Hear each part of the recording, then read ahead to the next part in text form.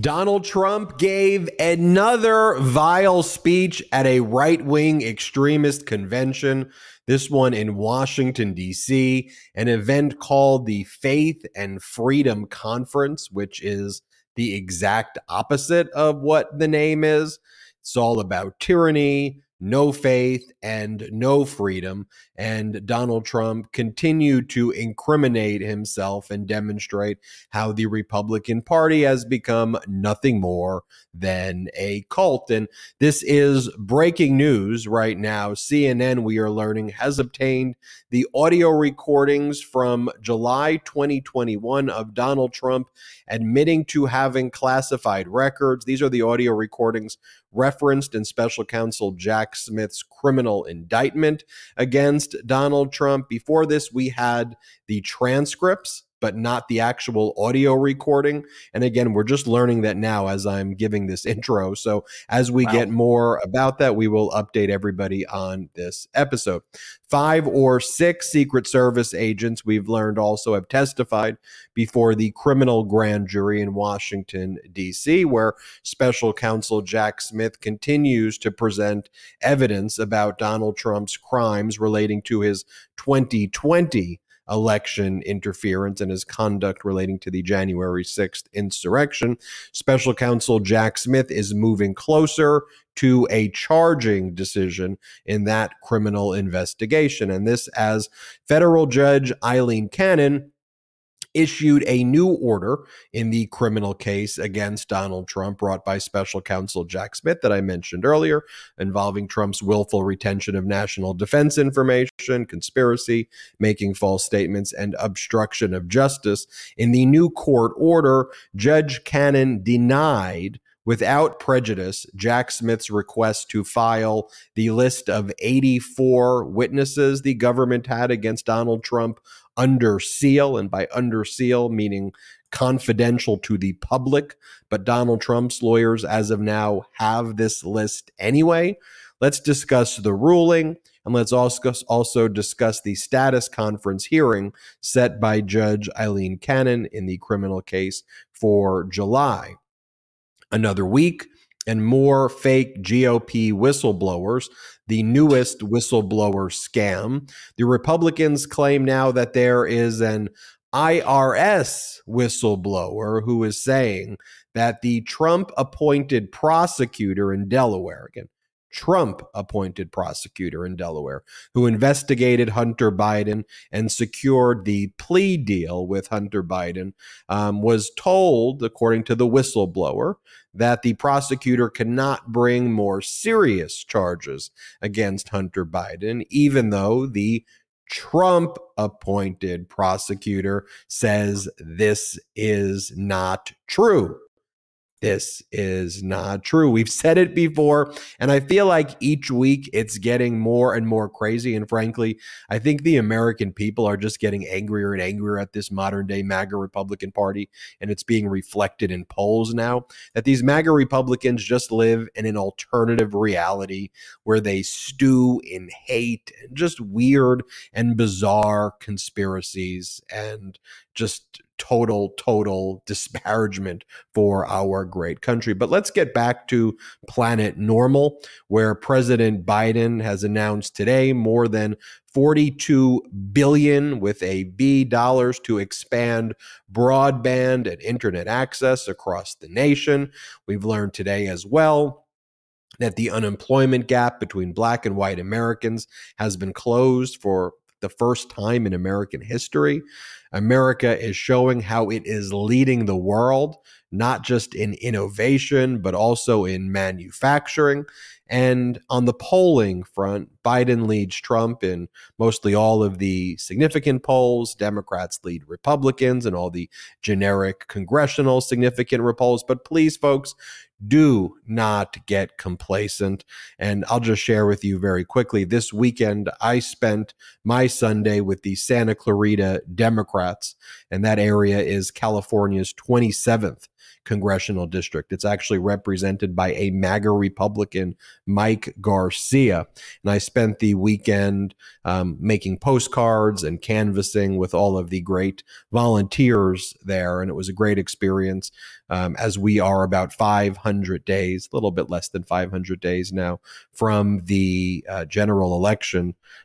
It's never too early to get started. And so make sure you get started as well with all of your efforts. I'm Ben Meiselas. This is the Midas Touch podcast, joined by Brett and Jordy. Brothers, how are you doing? Doing great. I'm really excited to get into it today. I feel like, another quiet news day, as always, on these Monday shows. Another super quiet, not much really happening. And the weekend, not much happening. I mean, go out for lunch. There's a coup in Russia. There's not a coup in Russia. What's happening? Who knows? A lot of developments happening both in America and around the world. We're going to try to bring you all the updates. And we also, like Ben was saying, do not want the good stuff to get lost in the mix. There's a lot of really positive news, a lot of really positive developments. And the one thing about all the Trump stories and all the chaos and instability that there is in Russia and Ukraine is that oftentimes we do get, a little distracted from the positive. So we hope to bring you the positive. We're going to give you the analysis on all these court filings, these court orders, because there is a lot to keep track of. But I'm ready, folks. I'm ready to go. Jordy, how you doing today? I'm pumped, brothers. I'm excited for tonight's show. Shout out to the Midas Mighty. What's going on? Hey, for all my folks in Western PA right now, stay dry. I didn't tell Brett or Ben this before. There is a crazy storm right now. So if my power shuts out and I just go blank, it's not because you guys tease me too much. Well, maybe it is. But no, it's because I lost power here in Western PA. Oh, no. And I think the instability, though, that we see in Russia with Prigozhin's almost fully successful coup, who stopped about 200 kilometers away from Moscow and got very, very close with his Wagner mercenary force. And the instability there, to me, is frankly inextricably intertwined with the kind of instability we see in the MAGA Republican movement. I mean, as MAGA gets weaker across the world, that unholy alliance of authoritarianism that they've tried to create and pull America. I mean, that's one of the things with these MAGA Republicans, trying to pull our great democracy not closer to our traditional allies in NATO, other democracies, but trying to push our country closer to places like North Korea with Kim Jong-un, places, trying to make our nation closer to, Russia and Vladimir Putin. And I can't even stress enough how consequential history is going to look at that 2020 election, because we'd be living in an entirely different world right now with, I think, Vladimir Putin controlling most of Eastern Europe, if not getting further at this point than being as weak as he is if the outcome was different in our 2020 elections here. And that's why the stakes have never been higher. And I know Brett and Jordy, we were talking about it on our group chat, even as you looked at the commentary from the MAGA Republicans over this weekend, like rooting for Vladimir Putin. Like, I'm like, in what world what has become of this MAGA Republican Party? Right. It's frankly sad to see. They've completely lost the plot. And you're right. I mean, they want to transform America into a Russia-style country. That's their vision for America. And they'll openly say that too. Once you dig into their policies and what they really want, it's why Russia has actually opened up a town. I'm not sure if you guys saw this story a few months back. They opened up a town for right-wingers in the United States who want to live in their right-wing utopia. And they're like, come to Russia. And I'm like, okay, go to Russia then. They play into it. And I think the important thing to remember with the whole conflict that we saw over the weekend is that both sides are incredibly evil, horrible, terrible, terrible, terrible people. And so, you're not necessarily rooting for one side over the other, But I think anytime that we see Russia take their eyes off the ball, Russia get distracted, and Russia actually seeing this instability there and seeing that they are far more fragile than the strength that they try to project. And this is all like MAGA does as well. It's all about like, we need to show strength. We need to show strength. They criticize the United States military. They go, it's a woke military. Russia doesn't have a woke military. Well, you know what? Russia's getting their ass kicked, and you could lie all you want. You could gaslight. You could have your stupid tweets, but they've been on the wrong side of this every single step of the way. And they take the Russian propaganda, they regurgitate the Russian propaganda, they try to copy Russia's style of propaganda for themselves. It's really a sick thing. And we'll go through all that as well, in addition to everything else. What was your comment this weekend that the Russian army was the second strongest army in Russia? Hilarious. And I guess the third strongest in Ukraine at that point.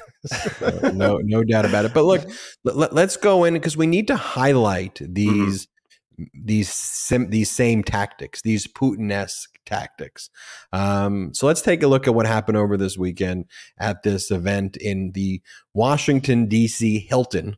It was called the Faith and Freedom Conference. It was a very small gathering there. I want to be very clear too. We're talking about in the hundreds, not like the thousands. I went and looked at like, okay, what's the maximum capacity of any of these ballrooms at the Hilton? Because, when the media networks reported on this, like the crowd was packed.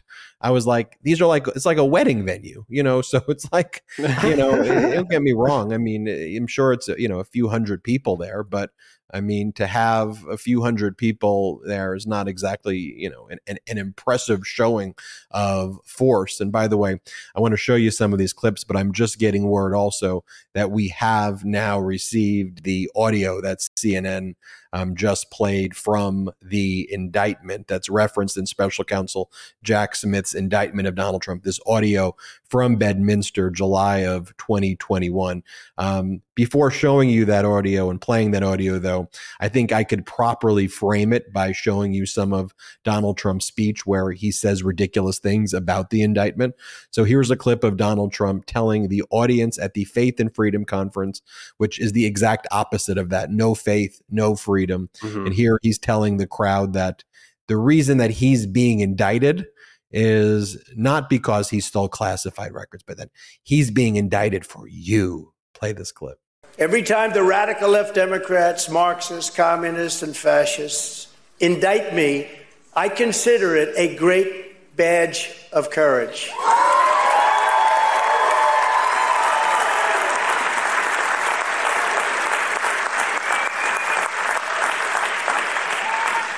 I'm being indicted for you, and I believe the you is more than 200 million people that love our country. They're out there, and they love our country.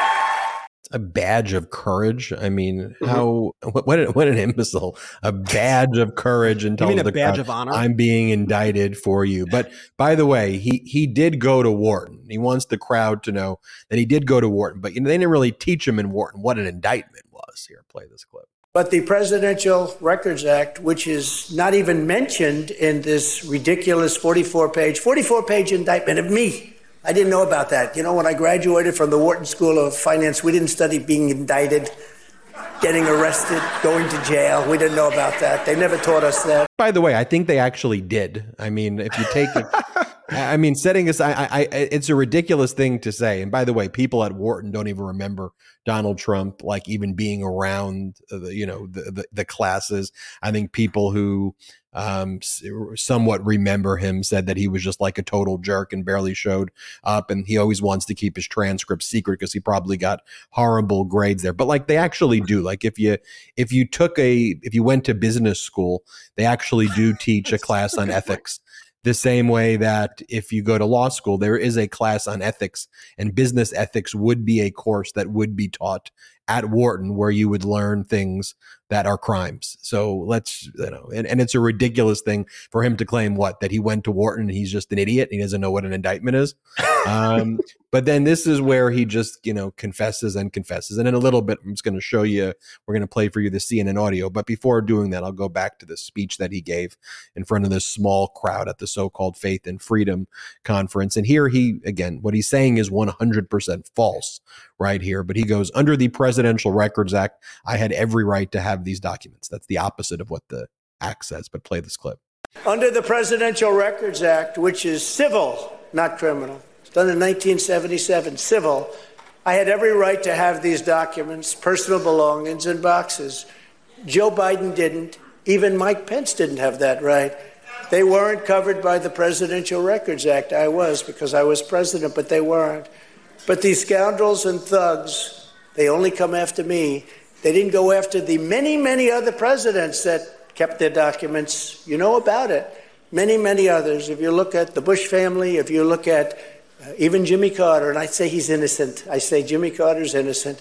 But they went after me. They didn't go after anybody else. And they went after me criminally.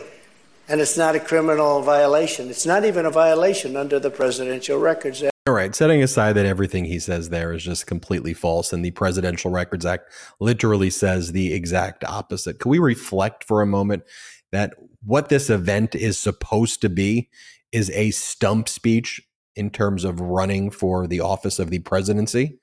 Like, the very purpose of the speech is to talk to an audience about what it is you're going to do for the American people. And Donald Trump's stump speech, I wear my indictment like a badge of courage. I got indicted for you. Special counsel Jack Smith is a mad dog psycho.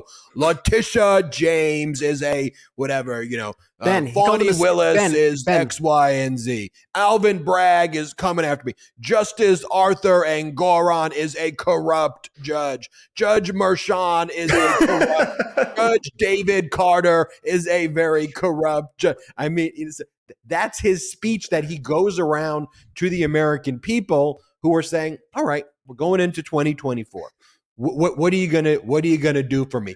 But did you hear that Judge Juan Merchan donated $10 to President Biden's campaign? Did you know that Judge Juan Merchan's daughter works for a political consulting firm that does work for the Democrat? What are you even talking? Like, let's reflect on what's he even talking about. They're very much Russian tactics, as we were talking about before. I like his use of scoundrels and thugs. Who speaks like this? He speaks like he's like a pirate in the 1700s. These dirty scoundrels. Just a very bizarre thing to say. And when you really don't have policy beliefs, and the Republican Party at whole does this now, you have to latch on to other things. And in Donald Trump's case, he is making that other thing himself. And he is trying to make the indictment, an indictment on the entire MAGA movement to that effect. And that's his only move, because he really doesn't have any policies. He did a horrible job as president. The Republicans have no plans that they're putting forward to help people. That's why everything they do is just Hunter Biden this, gas stoves that. It's all Mr. Potato Head this. Oh, look, we got a whistleblower. Oh, look, we're going to expunge Donald Trump's impeachments, which isn't a thing. It's like these guys, they got into office presumably to help people, presumably to help the American people. I think that's what independents would want. I think that's what Republicans would want. I think that's what Democrats would want. At least a sizable chunk of that group. I assume they actually want things that will actually help them and their families. But instead, what do? They take the route of authoritarians. They take the route of what Putin would do. That's their North Star. What would Putin do here? And they launch this disinformation campaign, which, by the way, I'm unsure, and you could tell me, Ben, Donald Trump makes these arguments, if you want to, it's a generous term for what he does when he just lies about the Presidential Records Act. I'm not even certain that would be like an admissible argument in court. You can't just lie about the law in your argument, can you? Like, you can't just make up that the law says. So at the beginning of a court case, there would be what's called a motion in limine, which would be a motion to exclude arguments that are false that could create confusion by the jury, because in the first instance, it's the role of the judge to be very clear on the law. The jury is ultimately the trier of fact.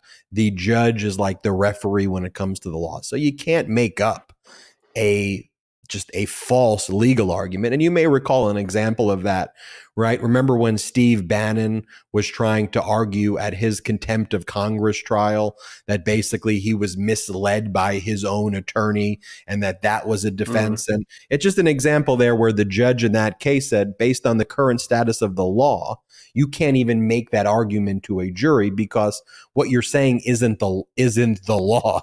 You have to stay within the four corners of the law. But this is ultimately admissible, not for the stuff Donald Trump wants to make, because those legal arguments are not going to be valid. The jury's going to get jury instructions that actually state what the law is and what the elements are. But Donald Trump has the right to remain silent. He can invoke his Fifth Amendment rights against self-incrimination in a criminal case, unlike a civil case.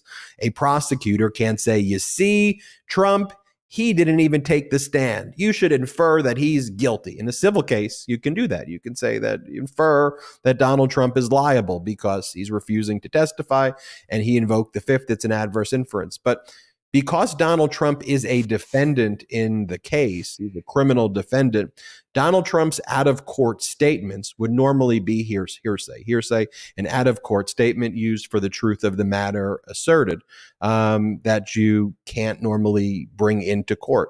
These out-of-court statements used for the truth of the matter asserted. But as a party opponent, that's an exception to the hearsay rule. So all this stuff comes in. Like, this is better to Jack Smith than a deposition because Donald Trump's just giving him the sound bites. Like, hey, here's the soundbite to basically use against me. Like this one, where Donald Trump says, whatever documents a president decides to take with him, he has the absolute right to take with him. He has the absolute right to keep them, or he can give them back. That's the law. It's not the law. But here, play this clip. Phony case. Well, it is true. I mean, it is true, isn't it? In other words, whatever documents the president decides to take with him, he has the absolute right to take them. He has the absolute right to keep them, or he can give them back to NARA if he wants. He talks to them like we were doing, and he can do that if he wants. That's the law, and it couldn't be more clear. It couldn't be more clear. That's not the law. The law is actually the exact opposite of it. I could show you more and more and more clearly. He spends most of his speech just saying that over and over and over again to this crowd, which is ostensibly supposed to be evangelical Christians. And so he finally goes and talks about Roe v. Wade. And he brags that he was the one who ended Roe v. Wade.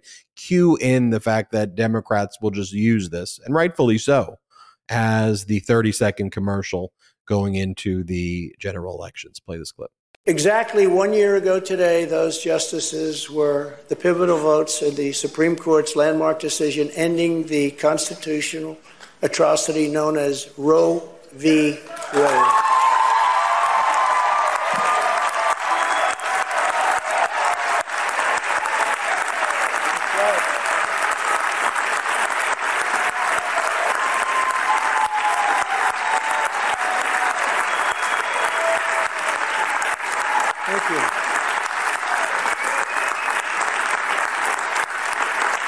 Conservatives had been trying for 50 years, exactly 50 years. Amazing that today is the day. I don't know. Did you set this up on purpose? Was that done purposely? This is the day, 1 year. I mean, today is the birthday of that decision. Did you do that? I mean, it wasn't just by a fluke, right? I assume you did. Whether you did or not, this is the birthday, so it was pretty good. And Ralph's birthday, too. That was set up, too. Something strange is going on here. You know what they'll say? It's Trump's fault. It's Trump's fault. But I got it done, and nobody thought it was even a possibility. They've been fighting. Good people, strong people, smart people have been fighting for 50 years, and it never even came close to getting done. I don't believe they've ever even taken a vote. I mean, never even came close. It was something that wasn't going to happen. I got it done. I get a kick out of these candidates and even the other side. Well, I don't know. I think I'm more pro-life. I'm this. And somebody stood up, a woman stood up and said, this guy ended Roe v. Wade. How the hell can you go against him? And I sort of said that myself, actually. But I'm proud to be the most pro-life president in American history. Yeah, play that video over and over and over again. That as a result of that, the MAGA Republicans like Donald Trump are laughing in your face when they are the ones making reproductive right decisions over women, that they're the ones who are controlling a woman's body, that Donald Trump and the MAGA Republicans and Kevin McCarthy and Jim Jordan and Matt Gaetz and that whole crew, they go, we're the ones who want to stand in the doctor's office and make the decision, and we'll make the decision for women. We want to be the ones in your bedroom. We want to be the ones in your bathrooms. Utterly, utterly despicable. And then I'll play you this other one from Donald Trump where he is saying that if he were to be reelected, he would order the government to deny entry to all communists and Marxists.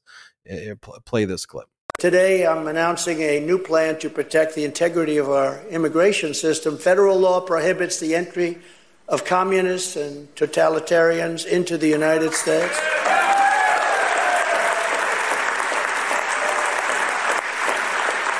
But my question is, what do we do with the ones that are already here that grew up in it? I think we have to pass a new law for them. Using federal law in Section 212F of the Immigration and Nationality Act, I will order my government to deny entry to all communists and all Marxists.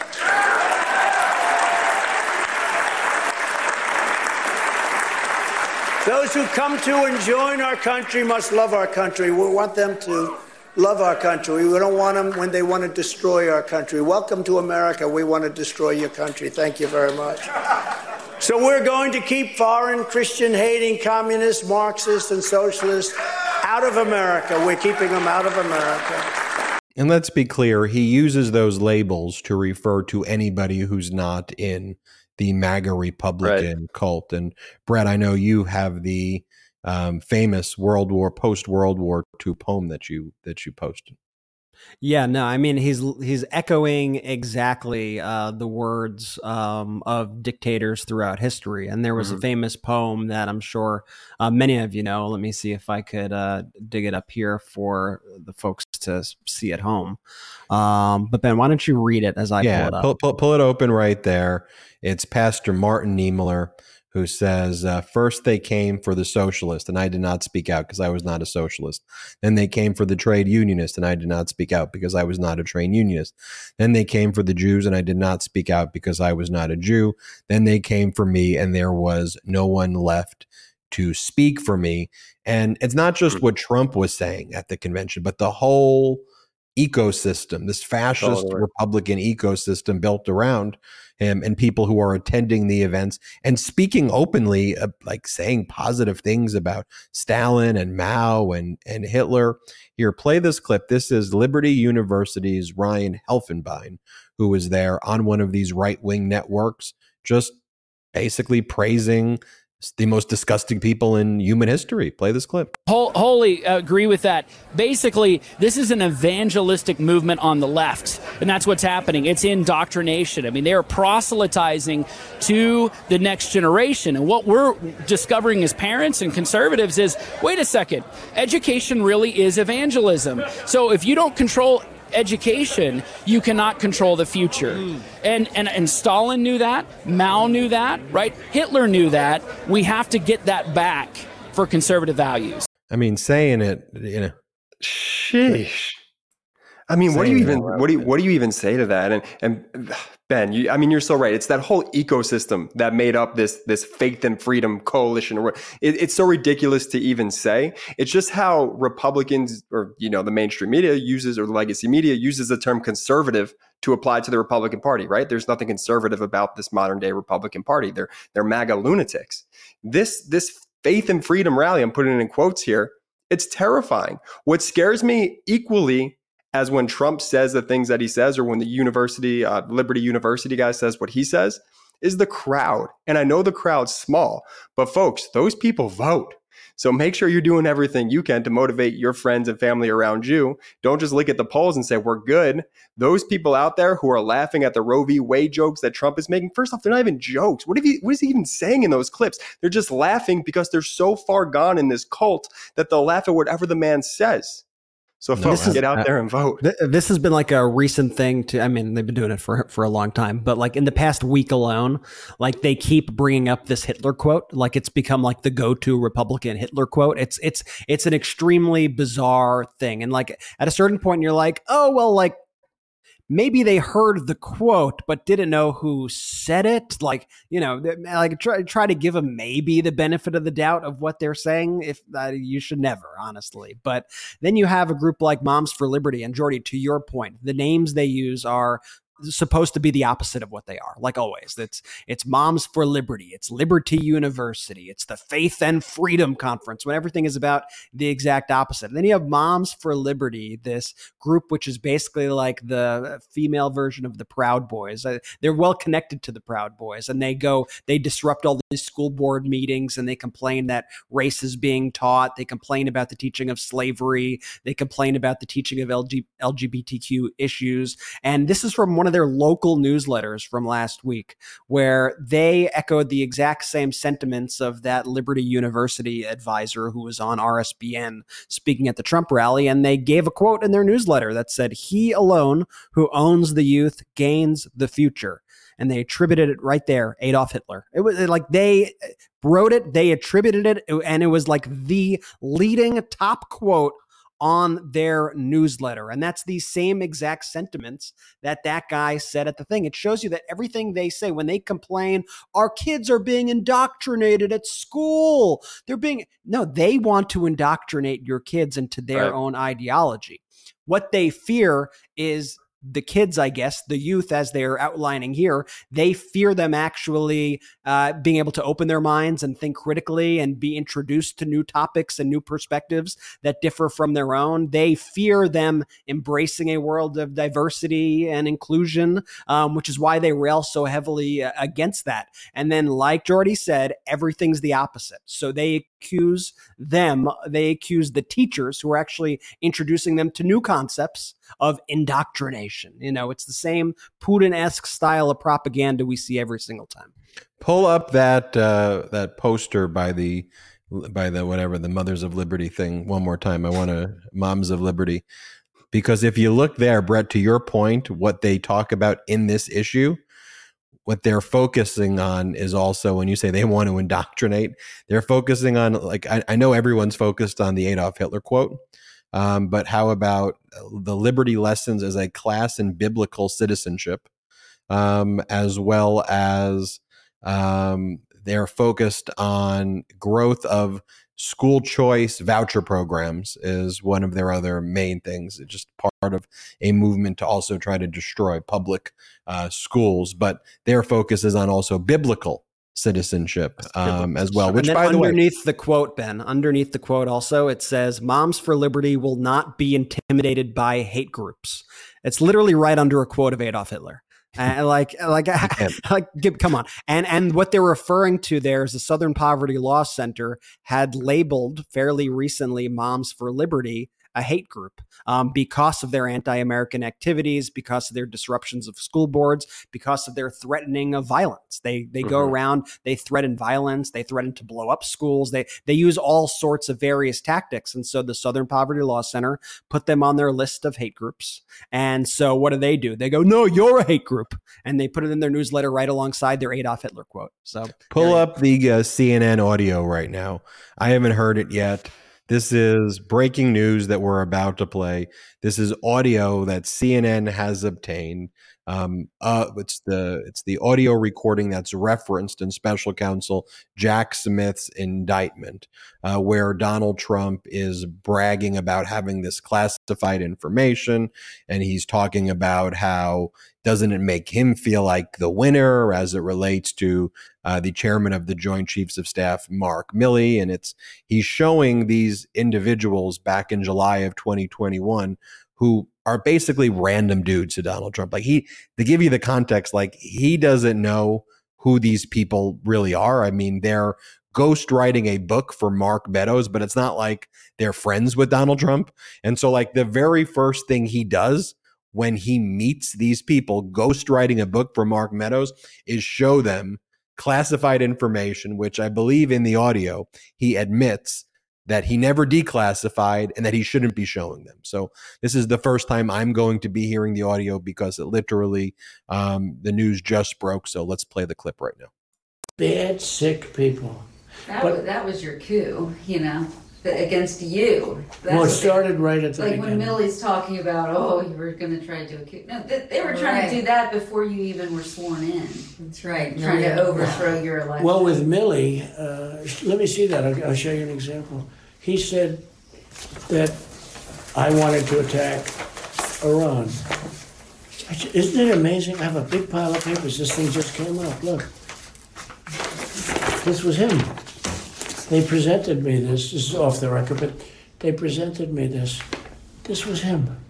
This was the Defense Department and him. Wow. We looked at him. This was him. This wasn't done by me. This was him. All sorts of stuff. It's pages long. Look. Wait a minute. Let's see here. Yeah. I just found, isn't that amazing? This totally wins my case, Mm-hmm. Except it is like highly confidential, secret. This is secret information. But look at this. You attack, and Hillary would print that out all the time, she'd send it, she'd send it to Anthony Weiner, the pervert. By the way, isn't that incredible? Yeah. I was just saying, because we were talking about it, and he said he wanted to attack Iran and what? These are the papers. This was done by the military, given to me. I think we can probably, right? I don't know. We'll have to see. Yeah, we'll have to try to declassify. Figure out See, as president, I could have declassified it. Now I can't, but this is classified. Now we have a problem. Isn't that interesting? Yeah. It's so cool. I mean, it's so. Here and I have. And you probably almost didn't believe me, but now you believe me. No, I believe it's incredible, right? No, hey, bring some Cokes in, please. He goes, "It's so cool. It's so cool." I mean, it is fascism meets idiocracy. And then he also admits, as president, I could have declassified it, and I didn't declassify it. I mean, listening to that, if you are not disgusted and offended by the very fact that those were our classified documents, that's on a recording because Margot Martin, Donald Trump's staffer, used to work with him at the White House, who worked with him at Mar-a-Lago, recorded it. Trump's own staffer was recording these things, not surreptitiously. Donald Trump knew that was being recorded, but that's how we have that audio recording. So if Donald Trump is doing that with random people that he's never even met before who are ghostwriting, think about what he's doing with MBS in Saudi Arabia. Think about what Donald Trump is saying to our enemies. Think about what he's sharing with people who are sympathetic to Vladimir Putin or Putin. Think about what he's showing to anybody. He would bring these things out like trophies and brag about himself. And that's why I said it's fascism meets idiocracy. I got to talk more about all of that. And I do want to remind people, you're seeing those Jack Smith emojis and all of the Legal AF emojis and the Midas Touch badges. You have to be a member of our YouTube in order to get that stuff. So there's a $sign at the bottom of the YouTube. If you're already a member, you can actually gift people memberships. If you want to receive a gift of one of these memberships, I think you could still click the $sign and say that you want to receive a membership as a gift. That's one of the ways we fund our network, is through that. We don't have outside investors right now, so that is how one of the ways we do it. So feel free to become a member, no pressure either way. And Jordy would get really mad at me if I don't mention that we're running out of Convict 45 pins or Convict 45 pins at store.midastouch.com. So you can check that out there. We have a lot more to discuss, but I need to reflect a moment after hearing that audio recording. Let's take a quick break. Let's stop cutting down trees to make toilet paper. Now, it's true, humans are cutting down tens of thousands of trees every day just to supply the American need for toilet paper. And the worst part is that when we use trees for toilet paper, it's just one use and done. It obviously can't be recycled or reused, so it just goes straight into our water system. That's why I made the switch to Real paper. Real is 100% bamboo, so we're using a plant that grows fast, can be harvested and regenerated, think like the grass in your lawn, and doesn't impact the entire ecosystems of forests. Real is the best kind of eco-friendly product because it doesn't feel like you're sacrificing something to help the earth. In fact, it feels like an upgrade. It's shipped free to my door in plastic-free packaging, and I could schedule it on a subscription so that it comes exactly when I need it. My favorite thing about Real, without getting too personal, is that it's super comfortable in those sensitive areas. Real paper is available in easy, hassle-free subscriptions or for one-time purchases on their website. All orders are conveniently delivered to your door with free shipping in 100% recyclable plastic-free packaging. If you head to realpaper.com/Midas and sign up for a subscription using my code Midas at checkout, you'll automatically get 30% off your first order and free shipping. That's REELPAPER.com/Midas or enter our promo code Midas to get 30% off your first order plus free shipping. Let's make a change for good this year and switch to Real paper. Real is a paper for the planet. I'm so excited to introduce you to our next partner, Elia. But instead of me talking about Elia's amazing collection, I'd love for you to hear it from their CEO and founder, Layla Joy Williams. Hello, my name is Layla Joy Williams, and I'm the founder and CEO of Elia. Elia is a luxury beverage collection which I produce in Spain. We focus on flavor, flavor, flavor. It's truly magnificent. In addition to that, it's ecologically produced, which means we use the least amount of chemicals from the growth of the fruit all the way through to production. And last but not least, $1 from each purchase is donated to the Deliver Fund, which is an organization that is working towards eradicating human trafficking. I really hope you give us a try. Thanks a lot. Thanks so much, Layla Joy. This is truly an amazing and delicious luxury beverage. And Midas Touch listeners can get 20% off their order right now if you go to IYLIA.com and use the promo code TOUCH20. That's IYLIA.com and use the promo code TOUCH20. Thank you. Let's go. Let's go. Hey, real quick, shout out to our sponsors, all pro-democracy sponsors. If you're in the market for Real paper, check that out. Elia, Layla Joy, huge fan of Midas Touch. Part of the Midas Mighty community. Midas Mighty, support your own. The links are in the description below. Just go ahead, click that. Touch 20 for Elia. I love it. So we heard the audio recording that was just released from CNN. That was the first time I was listening with all of the Midas Mighty that I had heard it. What's your reaction to it, Brett? Poor Anthony Weiner can't catch a break. That's what I was kidding. He always goes back to like these bizarre things. Like these are the things that are on Donald Trump's mind when he's speaking to random people. I mean, that tape right there, though, in all seriousness, was even somehow far more incriminating than even seeing it written on paper. Hearing him say those words, hearing him rustle the papers, it's as if you are watching him. It is as if you are there in the room with him, and it could be not be clearer as well as to what he is referencing there. He is very clearly referencing the papers that are in his hand, and he is saying, you see this? This is it. This is it. The military gave me this. It's like if a 5-year-old wrote like a confession and they were like writing a script for a movie and they made it like extremely obvious. It's beyond even parody of a confession. I don't understand how, if you're Donald Trump and you go to trial and that's played before a jury, you get convicted. I don't understand how you possibly get out of that. And Trump is going to, do his usual gaslighting, and he's going to freak out, and he's going to say Sox case and presidential records, and he'll complain about leaks, even though it probably came from someone in his camp. But guess what? That tape when that is played before a jury, it is going to be some of the most consequential evidence that we have ever seen against a president. I mean, that is worse than any Nixon tape I've ever heard. Absolutely. That is straight up him saying, basically, yes, I'm committing a crime right now, everybody. And yes, I know that I'm not supposed to be committing the crime that I am committing right now. This is bad, isn't it? I shouldn't be doing this. You may as well be uttering those words as he's waving. The audacity. That audio is the most damning piece of evidence I've ever listened to. when you listen to that, and it's not even, Brett, the words which he's saying, which is so awful and incriminating, but how careless they're being about the whole situation, laughing, mocking. Those are our country's secrets. They're laughing about it. What are they doing when they're not recording themselves? The staffer literally says, now we have a problem. Yeah, you do have a problem. Think about the investigatory work, though, by Special Counsel Jack Smith to zero in on that was being kept, I think, on Trump's aide, Margot Martin's laptop, where she was doing the recordings, and the amount of work Special Counsel Jack Smith had to do before he found that audio.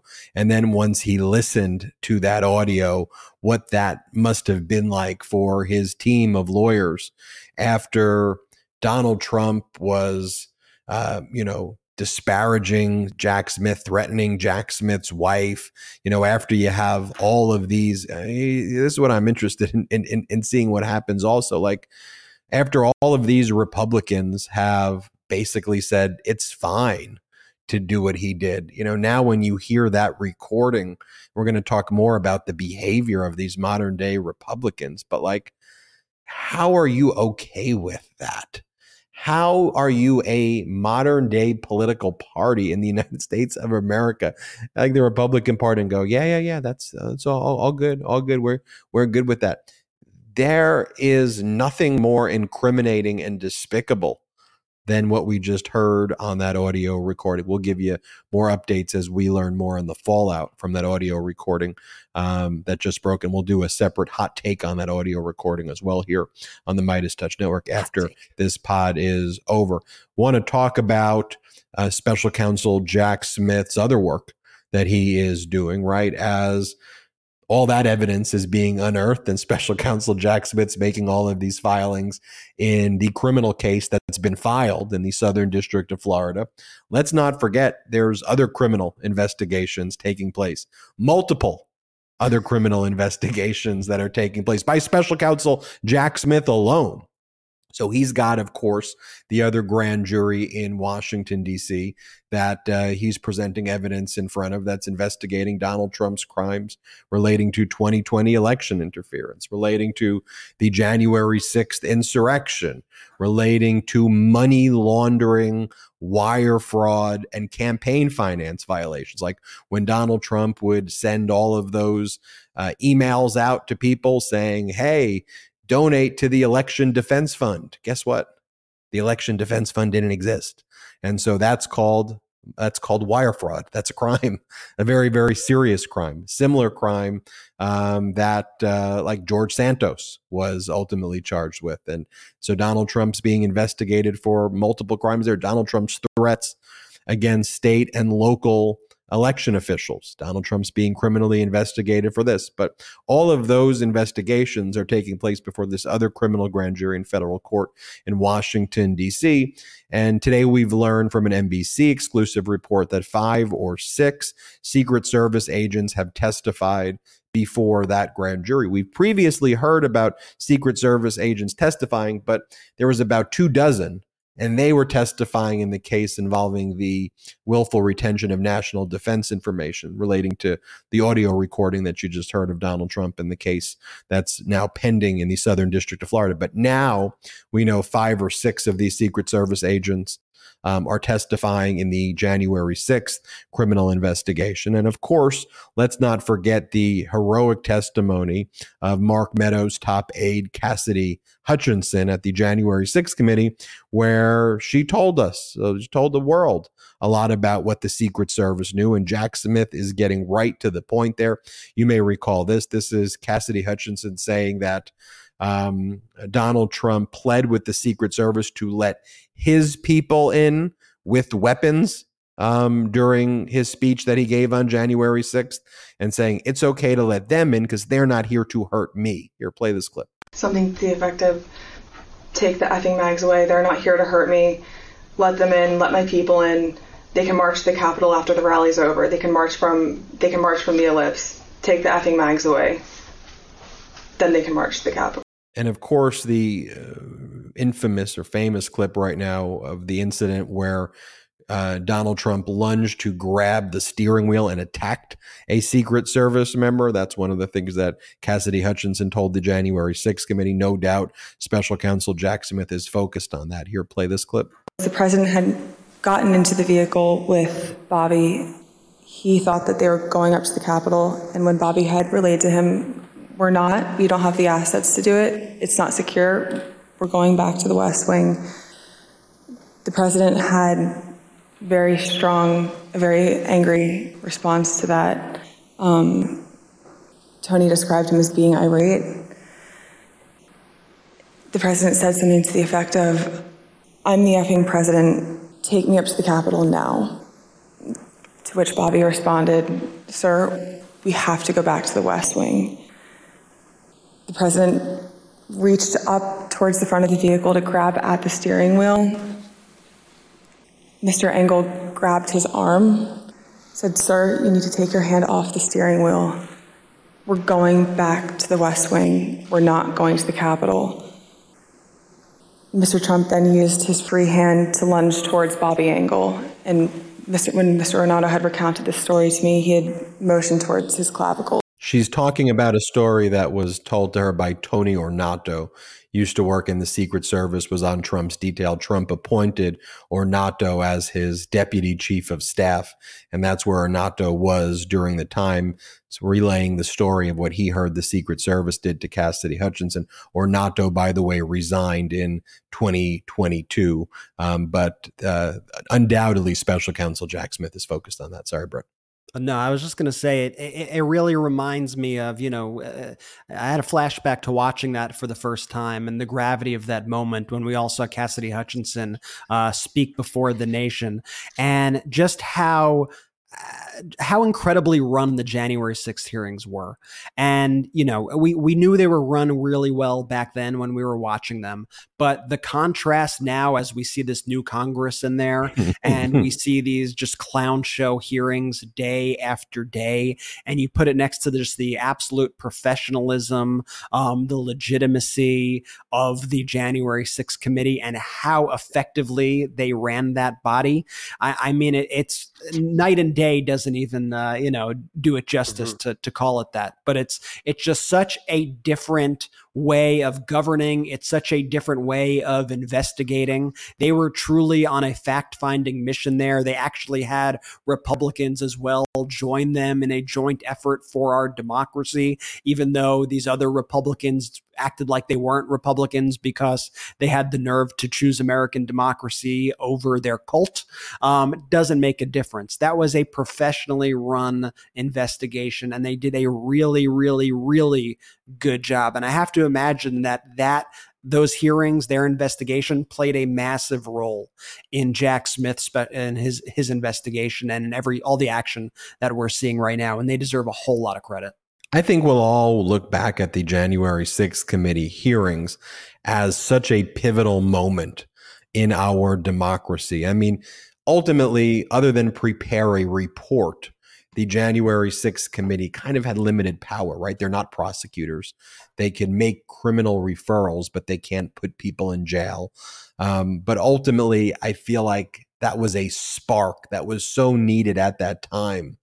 And we shouldn't take for granted that would exist in the way it is, in that bipartisan fashion, standing up for our democracy in the moment that it did. And they did such a good job presenting the truth, and I think inspiring so many people. And a lot of times when we talk about people who have left the MAGA movement, and we do a lot of coverage here on that, a lot of people who left, and it was definitely very late, though it was January 6th, and it was the January 6th committee's presentation where finally people said enough is enough. And what I loved that the January 6th committee did was all of their witnesses were all like Republicans who worked for Trump, one after the other, and they were all just saying, here is what happened. Here is the deal. We're also learning that Donald Trump is now funneling 10% of all of the 2024 campaign donations from the Save America PAC, up from 1% to pay his legal defense fees now. So 10% is going. And you may be saying, is that legal, Ben? I don't think it is. I think it's a crime. So he's committing more crimes in order to try to pay for his old crimes, is what I'm Well, look, gathering. one of the things that we know exactly that special counsel Jack Smith is investigating, as I mentioned before, is the money laundering, the wire fraud crimes like this. The campaign finance violations. Yeah, Jack Smith is looking at these, the ads that Donald, the 10,000X, I'll match you this. We're going to see in the indictment, I think a very heavy portion is going to be focused on the money laundering, wire fraud charges. Special counsel Jack Smith comes from the Public Integrity Division of the DOJ. He was the leader of the Public Integrity Division of DOJ. That's what you do at the Public Integrity Division of the DOJ. And so those crimes, there's going to be a lot of stuff what happened on January 6th. There's going to be, in my view, obstruction of an official proceeding, which carries with it 20 years. But the way that special counsel Jack Smith presented the indictment in Trump's theft of the National Defense Information case and made it so the case was basically won in the indictment. Like, here's the transcript. Here's what he said. It's automatically a crime. Jack Smith's preparing a similar thing with the money laundering, wire fraud charges. And he's going to say, here's what Trump said the money was going to. Here's where the money actually went to. And we're going to see a lot of that. So pay attention there. Switching gears, we're going, all right, Jack Smith, Southern District of Florida, Jack Smith, Washington, D.C. Okay, back to Southern District of Florida. Jack be nimble, Jack be quick. I mean, there's a lot of work going. I mean, they're doing a ton of work. So Jack Smith on Friday night made 3 different filings. On one of them, he asked for a continuance of the trial date because the current trial dates, let's face it, is a placeholder trial date that was set for August 14th of 2023, just based on the process under the Classified Information Procedures Act and to get security clearances for Trump's lawyers. That's going to take more than 30 or 45 days. So what special counsel Jack Smith was doing here is trying to set that trial date for a 2023 trial date and to get ahead of it before Trump's lawyers could file anything and put a marker down. So Jack Smith asked for this date, December 11th of 2023. Jack Smith then also asked for a status conference to be held pursuant to the Classified Information Procedures Act. And Judge Cannon granted that. It was unopposed, but there'll be a hearing on July 14th to discuss the handling of classified materials, the appointment of a classified information security officer who helps out in CIPA cases, Classified Information Procedure Act cases. So the next major hearing is going to be at this July 14th hearing. And then there was this order that's being discussed where Judge Eileen Cannon denied special counsel Jack Smith's request to file under seal the list of 84 potential witnesses. You'll recall that the magistrate judge, the duty magistrate judge who presided over the arraignment, imposed a special condition on Donald Trump and Walt Nauta that they couldn't speak directly to witnesses about this specific case. They could talk about other topics, but they couldn't have direct conversations or communications about the case. Those would all have to be run through their lawyers, and it couldn't happen directly. So in order to enforce and implement that condition set by the magistrate judge at the arraignment back on July 13th, special counsel Jack Smith said, look, here are the 84 witnesses, Judge Eileen Cannon, that Trump can't communicate with about the case. And then Jack Smith said, I want to file this under seal.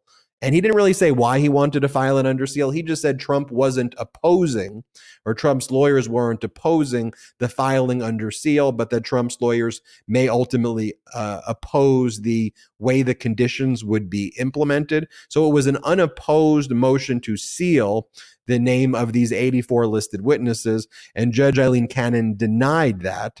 And the reason she denied is she said the government's motion does not explain why filing the list with the court is necessary. It does not offer a particularized basis to justify sealing the list from public view.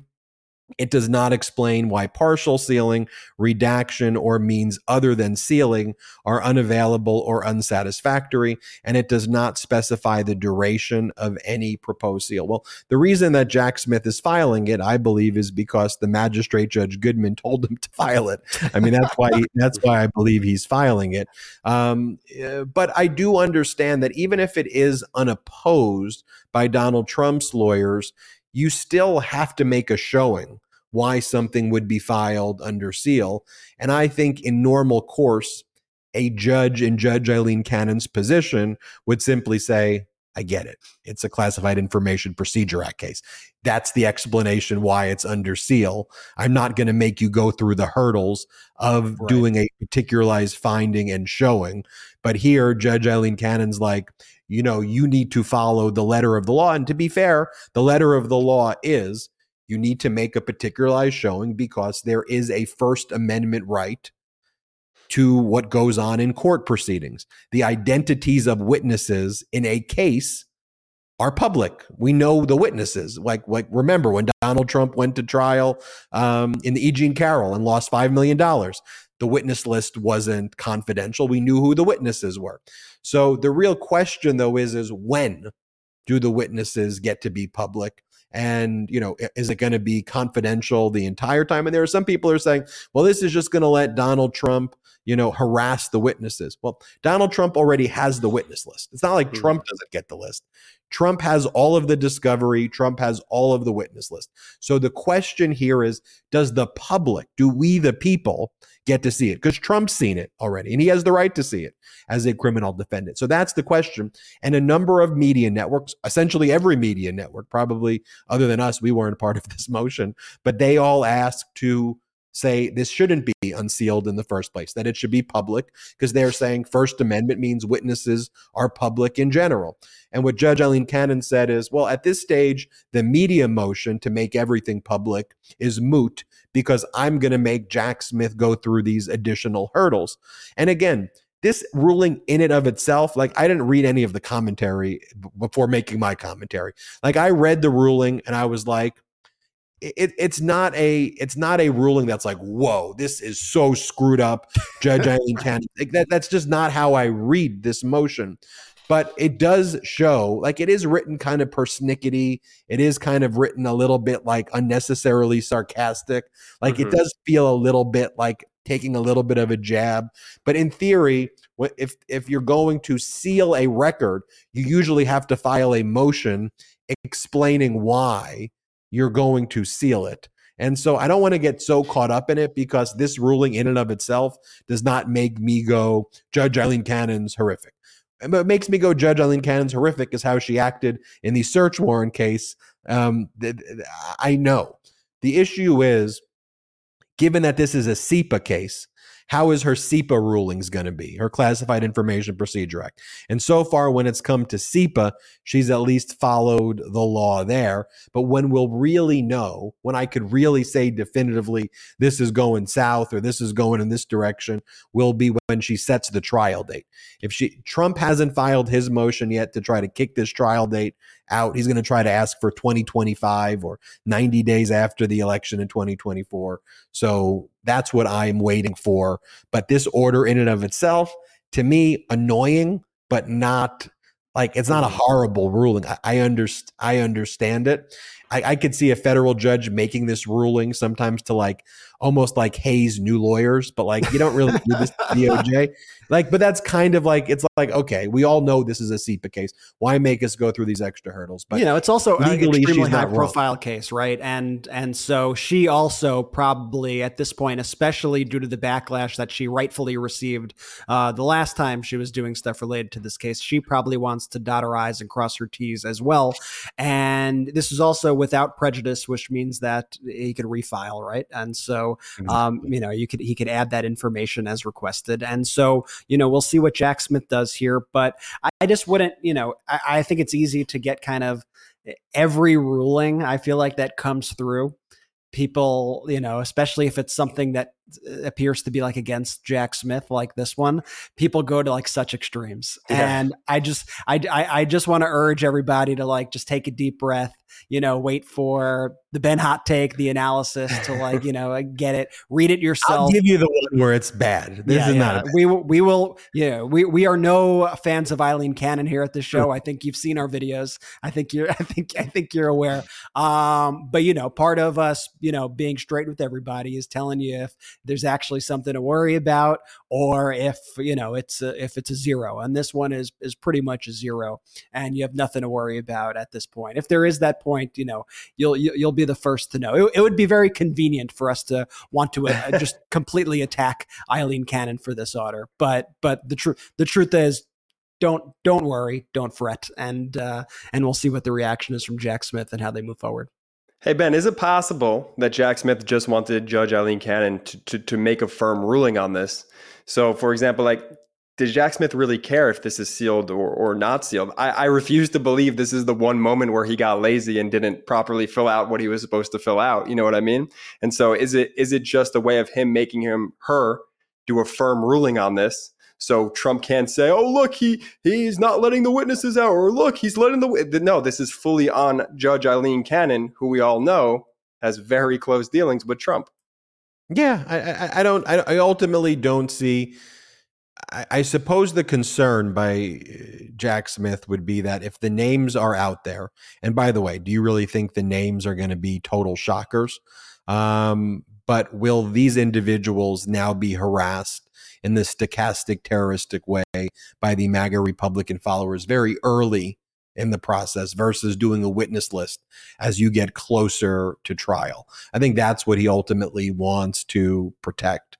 Because again, Trump has the name of the witness list, so it's not like it's going to be a surprise there. But I'm with you, Jordy. I think ultimately, whether he has to make this public or not public, it's not a big, it's not going to detrimentally, impact the case in either way. I just think that he wanted to. Okay, look, I did my best. I tried to keep it private, but let's go on. Let's move this thing forward. We still have a lot to talk about here. We got to talk about Chris Christie taking some shots at Trump. Ooh. We got to talk about this. Just pull up this Marjorie Taylor Greene post if we can, because I want to tease it before, which I'm like, what? Like this is what I mean when I say like these people have like, we know that they've lost their mind, but like here she goes. Last night in my DC residence, the television turned on by itself and the screen showed someone's laptop trying to connect to the TV. Just for the record, I'm very happy. I'm also very healthy and eat well. I'll read more of that in a little bit. This person's a nut. But that's she's sharing this. Like, it's not like it was like she woke up. It was like her first thought. She posted that. And like, if your friend posted that, and we'll read the full thing. If your friend posted that, you would like check in and be like, are you okay? Like you'd call your other friends. Like, do we need an intervention? Do we need to like send this person to like a psych ward? Like something's going on here. So all that. And then the ultimate contrast, which gave me so much whiplash in doing the research for this show, actually seeing positive things get done for the country by Democrats, actual progress, actual things that help people. And so we'll be back with all that right after this quick break. Don't you go anywhere. More show coming your way. And now let's take a quick break to talk about our next partner, Fume. Cold turkey, it may be great on sandwiches, but there's a better way to break your bad habits. We're not talking about some weird mind voodoo from your wacky neighbor or some sketchy message board. We're talking about our sponsor, Fume, and they look at the problem in a different way. Now, not everything in a bad habit is wrong.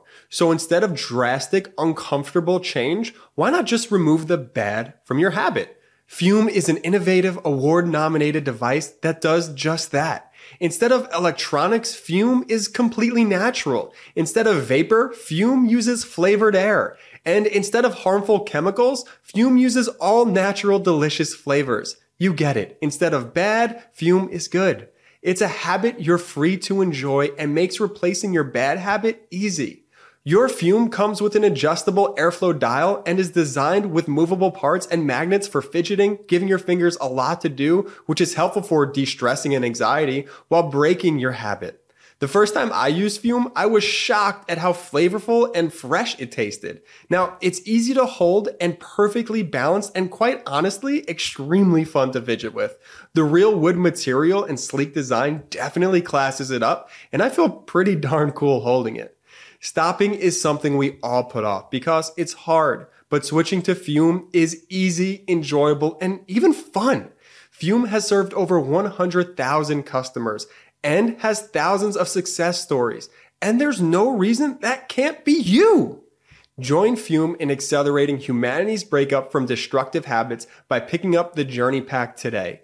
Head to tryfume.com and use code MIDAS to save 10% off when you get the Journey Pack today. That's tryfum.com and use code MIDAS to save an additional 10% off your order today.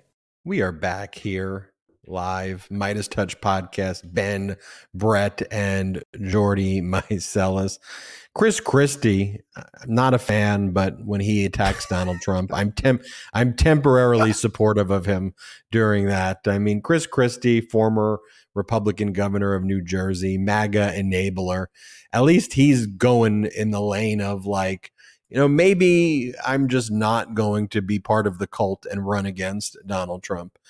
So I just want to show you this part where this is great, where Chris Christie is booed at that same Faith and Freedom event or whatever. We should just call it something else because it's, again, not faith, not freedom. But here's Chris Christie getting cult booed. And fascism event. Yeah, exactly. and this is him. This is him, though. I mean, he's calling Donald Trump out. He's calling. It is what it is. Play this clip.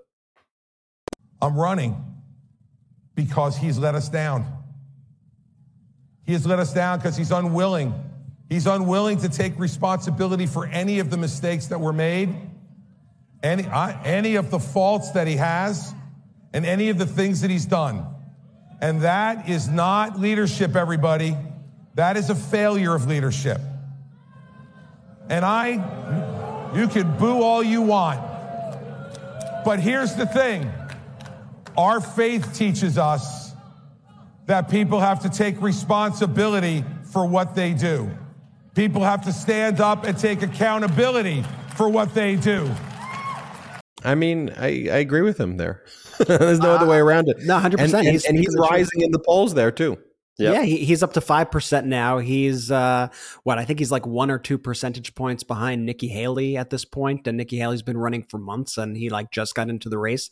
He's actually gaining quite a bit of momentum. He seems to be establishing himself as a legitimate challenger to Trump, who's actually not afraid to throw punches. Like DeSantis wants to play both sides of it. You know, he wants the MAGA people, but he also at the same time wants to act like he's different and better, or even like a more extreme version. But Christie's just coming out punching. And I thought that booing moment was particularly interesting to watch because first it reminded me of a few things.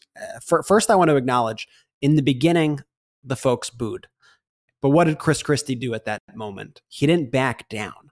A lot of these Republicans would be afraid by that sort of reaction. They would try to couch it in something else. They would run away from the statement. Chris Christie doubled down and he made it actually relatable to the people at the unit. Like, aren't we people of faith? Don't we believe in character and honesty? Like, don't you understand? And by the end of it, he actually had some folks applauding him. If you heard at the end of that clip, it went from boos to applause in about 45 seconds, which I think is interesting to note. Also, I want to talk about that idea of kind of plowing through the boos. If you remember, and I think a lot of people kind of forget this, when Trump first announced, when Trump would go through all these debates, when Trump would give his speeches, oftentimes in the beginning of his run, he'd get booed all the time. He'd get booed at the debates. He'd get heckled at events. It was a kind of a nonstop thing. But Trump kind of plowed right through it, right? He just continued to do what he did. These Republicans have not learned that lesson. that in order for you to actually get ahead, you need to actually stick to your convictions. Now, in that case, Donald Trump's convictions were being racist and homophobic and xenophobic and, just the most disgusting person imaginable. But what the Republicans do right now that is their complete mistake is they run away like cowards. They are scared, and they put this guy on this pedestal when they could have done away with him so long ago. They could have went through with an impeachment and gotten rid of their problem. Twice they could have done that, and they didn't because they had zero spines whatsoever. So at least Chris Christie is going into the lion's den here. At least he is challenging these folks on their home turf using their language, and he is not backing down from it. And I think that is really important. I think that is a really powerful force. When you say, no, don't boo, hear me out here. Hear me out here. Maybe it could just snap out enough people to make a difference, and we'll see what happens. But I think he will continue to rise in the polls. I'm not going to say he's going to get the nomination or anything crazy, but I think that he will rise pretty substantially in the polls and be in double digits in not too long of a time, especially as the other people who are kind of in there just as complete like jokes kind of fade off. Could you imagine if DeSantis gets booed? He crumbles under that. I think, Brett, you're spot on. I think as we continue to go on, what we'll see is DeSantis and Christie actually getting closer and closer to each other. Eventually, I think Christie will actually surpass DeSantis because there are people in the Republican Party who kind of wish that DeSantis would take on Trump in a different way rather than doing the MAGA hokey pokey and sticking one foot in and one foot out of it, and really being MAGA that hokey pokey. Yeah, exactly.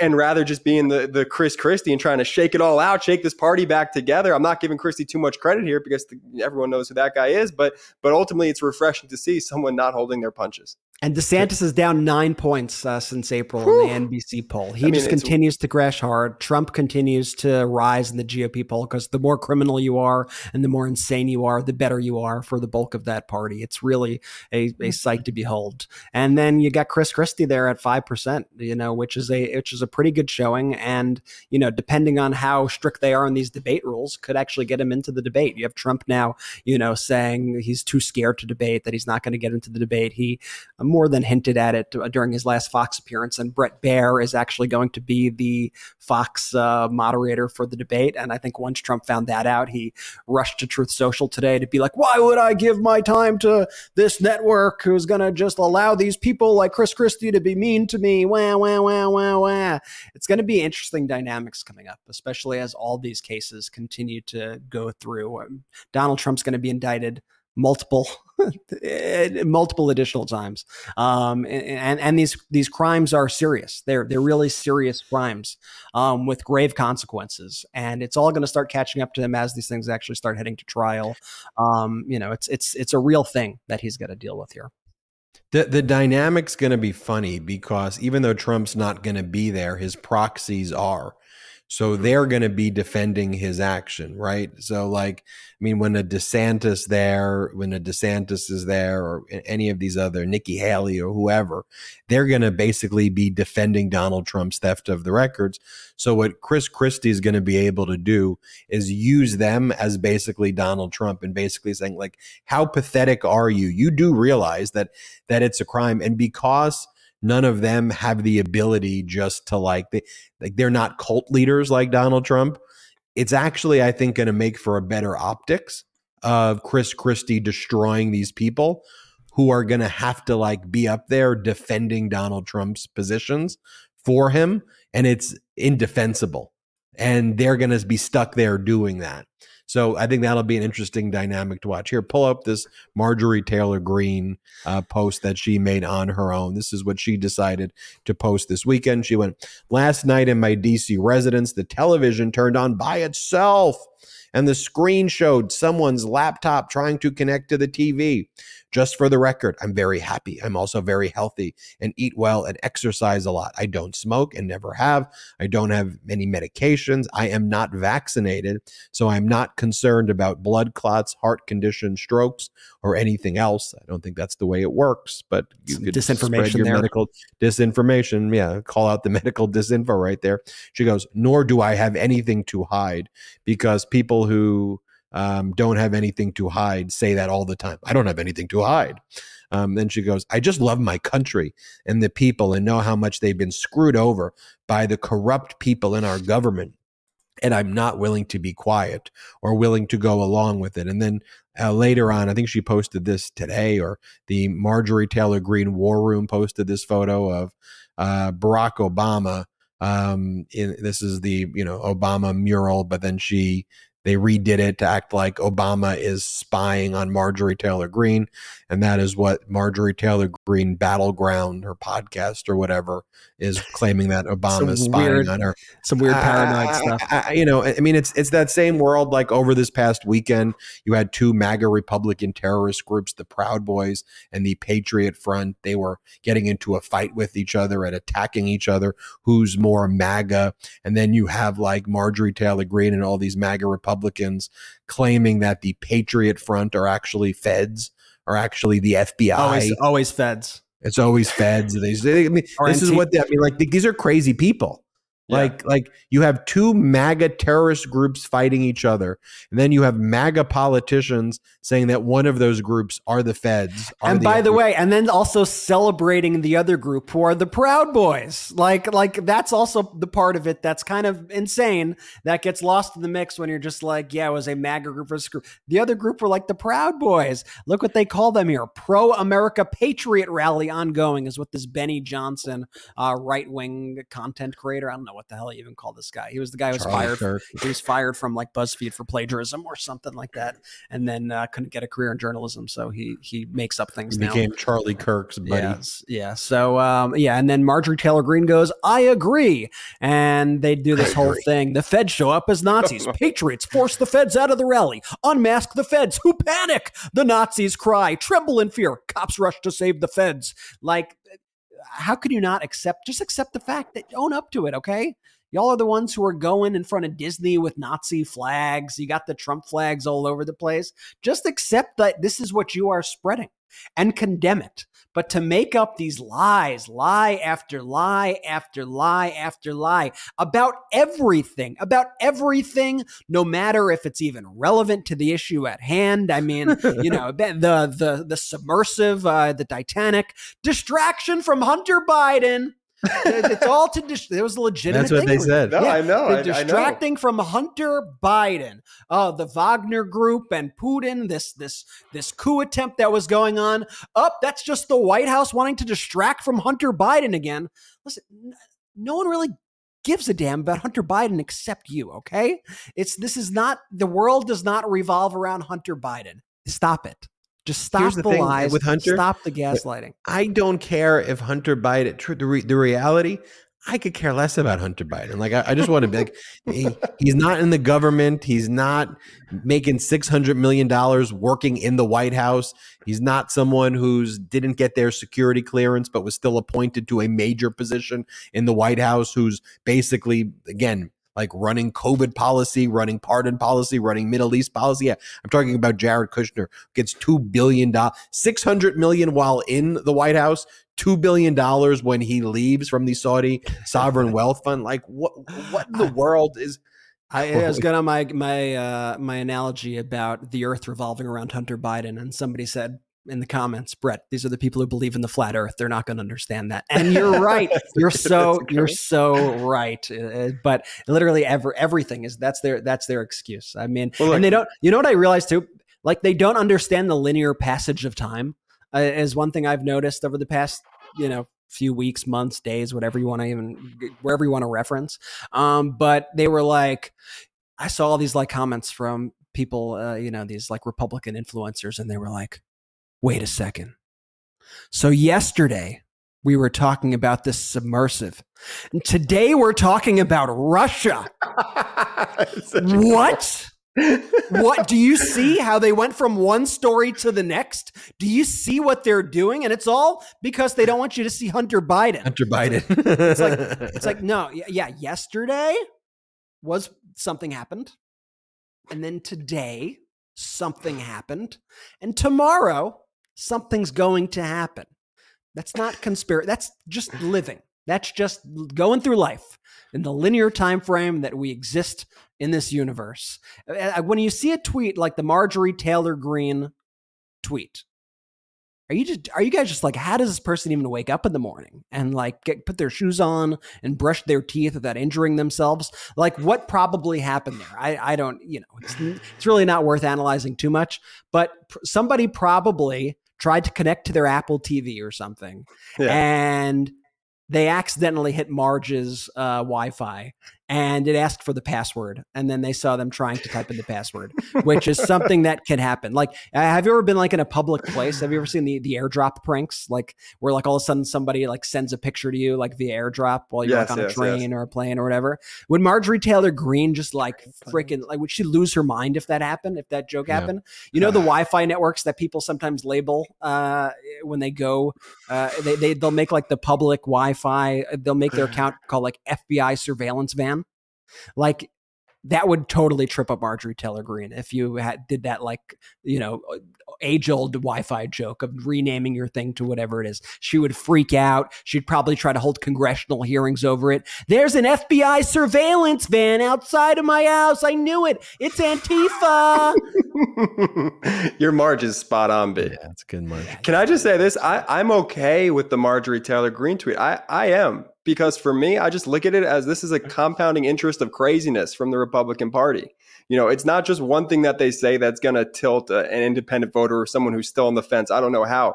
But over and over and over again, they continue to just be rake steppers and trip over themselves and honestly just be lunatics. And so I'm okay. Give them the microphone because overwhelmingly the American people do not agree with Marjorie Taylor Greene. They don't. And we'll see it chipped away in percentage points, which is what we saw with this latest Biden poll. Gotta keep on just getting the truth out, though. Keep on getting the message out because you got to rebut. Look, one thing you can say about these MAGA Republicans, though, is they are relentless and they have no shame. Like, you would think after fake whistleblower number 1 was exposed, like that would shame most normal people, right? You'd be like, okay, I'm a disgrace. I just lied about a whistleblower that didn't exist. And then I was asked where they are and I said they disappeared. Like, most normal people would be like, all right, like that's the end of my career. And they're like, no, let's do it every day. Let's do it every day. Let's keep on doing it. And we told all of you, remember I said last week, I said, watch this IRS whistleblower thing, because they started, like, you can almost see where they plant the seed. Seed it about it, and then they like, okay, oh, we like that, a new whistleblower. We're all good. All right, IRS whistleblower. And so the prosecutor on the Hunter Biden case was Trump's guy, David Weiss. Trump appointed the prosecutor in Delaware, and President Biden was well within his rights to fire the prosecutor. Wasn't a special counsel. Biden could have just gotten rid of the guy because all United States attorneys are usually fired when a new incoming administration comes in. But Biden goes the extra distance. He's like, all right, I got this Trump prosecutor in Delaware who's investigating my son. I could fire the guy, but then it could create even an appearance. Despite the fact that I'm firing every United States attorney, the only one I'm really going to leave is the one prosecuting my son. Just think about that for a moment, how insane that is, that they're accusing Biden of weaponizing something where Biden left the prosecutor. The only one he left was the one going after his son, who he could have fired, and it would have just been, that's what you do. So that's Biden's done everything to not even have the glimmer of an appearance of impropriety, even like a little sparkle of impropriety. He's done everything. He's gone the extra mile every step of the way. And by the way, so is Attorney General Merrick Garland. But it goes to show you that you can never do enough for these people. You can never do enough. They will always go after you. Now they want to impeach Merrick Garland over this, even though he didn't even have control. This wasn't his investigation. He gave the full Here's the letter, though. Here's the letter from Trump's prosecutor, David Weiss, to Jim Jordan recently. This was sent on, I think it was June 7th. This was sent. So it was sent a few weeks back. And he goes, I want to make clear that, as the Attorney General has stated, I have been granted ultimate authority over this matter. including responsibility for deciding where, when, and whether to file charges, and for making decisions necessary to preserve the integrity of the prosecution, consistent with federal law, the principles of federal prosecution, and departmental regulations. Again, I have been granted ultimate authority, including responsibility for deciding where, when, and whether to file charges, and for making decisions necessary to preserve. He's just saying it. And I think the whistleblower BS claim is that he was prevented from bringing claims in Washington, D.C., and he was prevented from that jurisdiction. But I want to show you this clip from McCarthy. This is what McCarthy says. Not, we are going to do an investigation to determine if allegations are true. And at this stage, I can't comment further. That would probably be going a little far, even if he said that. But he goes, if it comes true, what the IRS whistleblower says, if it comes true, then we will start impeachment inquiries. Like, what? Here, I'm play gonna this rub clip. my little genie lamp, and if my wish is granted and it becomes true, then perhaps we will proceed with the impeachment inquiry. Here's Kevin. Rob Walker, who was in on all this stuff, good friend. He's all over the laptop. So will this prompt you to do a impeachment inquiry? Well, you apparently don't follow me on Twitter, because yesterday I laid out very, very clearly by July 6th, because of the allegations from the IRS, because of the whistleblowers and the DOJ, Garland, what he is saying and what David Weiss are saying privately are two different things. Right. And if it comes true what the IRS whistleblower is saying, we're going to start impeachment inquiries on the Attorney General. Well, okay, they just want to impeach everyone. It's so stupid. I mean, and you notice too right now, like the 8 to 10 other whistleblowers who were paraded out for their other, we're going to impeach because of this whistleblower. We're going to impeach because of this whistleblower. The 7, if you go back, was it last week on our show or maybe 2 weeks ago, 17 audio recordings of President Biden what happened to those engaged in bribery of Ukrainian oligarchs. Who's the source of this? Putin-backed old Ukrainian oligarch. Okay. So you're telling me that your source is someone who works for Putin? Yes. And you don't think that's wrong? No. So what are you going to do next? We got to protect him. You got to protect the Russian oligarch? Yeah. That's what went down 2 weeks ago. And then they're like, okay, new one. IRS whistleblower, Hunter Biden, impeach Merrick Garland. I mean, it's utterly insane. But Brett, bring us some. That's what I'm saying, B. That's what I'm saying. The compounding interest of craziness from the Republican Party. That's what we're just seeing. because you brought it up twice, the interest. We're saying it. I like the compounding craziness, and I let it go the first time because I get. But why the interest? Why compounding interest? Because like compounding interest, their craziness builds up, and it builds up into. Why can't you just go compounding craziness? Where's the interest in it? You don't understand metaphors. Yeah, it's you not just my don't fault. You don't understand metaphors. And you just don't understand the artistic process, okay? You don't get it, Ben. The first time Jordy said it, I didn't comment on it, and I registered, and I was like, okay, that interest. Why interest? And I was going to bring it up privately, but you brought it up multiple times. Jordy's phrases are circular. Cyclical.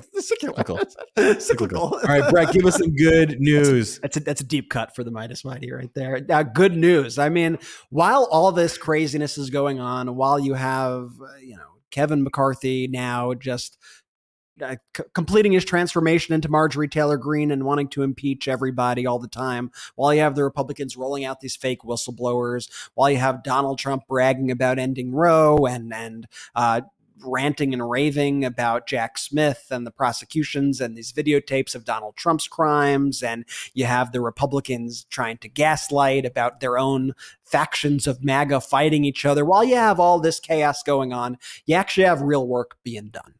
And it's far too often that this real work doesn't really make it into the news. And today, President Biden gave a speech And it was a really important speech. And he announced that more than $42 billion was being invested to expand broadband and internet across the nation, with every state getting at least $100 million. The goal being to make high-speed internet access by 2030. And, when this happened, Jordy, I actually thought about you a little bit, because one of the things you say on the show is, let the people speak, right? Like, let the people speak. They'll be able to go on. They could watch Midas Touch. They could watch everything. And my one rebuttal to that is that a lot of the country doesn't have high-speed internet. Like, it's actually a lot of the country where they get their information right now is purely from, AM talk radio, right-wing radio, and things like that. And these rural areas are the areas that this bill is going to actually help the most. This is all part of the 2021 infrastructure law that President Biden got passed, that historic law. And now he's saying how this funding is going to be organized. And he's also working on plans also to make it more affordable, cutting costs. We'll watch a little bit of President Biden's speech today that he gave about this initiative. Today, Kamala and I are making an equally historic investment to connect everyone in America to high-speed internet, by an affordable high-speed internet by 2030. It's the biggest investment in high-speed internet ever, because for today's economy to work for everyone, internet access is just as important as electricity was, or water, or other basic services. Think of the parents and students sitting outside of McDonald's or outside your office, be able to get on the internet in a parking lot just so their child can go online to do their homework. Just heard from Jeff, who has to drive his kids all over town to find a good internet connection. But he's not alone in that. There's thousands of Americans doing the same thing. Or small business owners are not able to reach more customers. Or seniors unable to talk to their doctor through telemedicine. For around 24 million Americans across this country, there's no high-speed internet.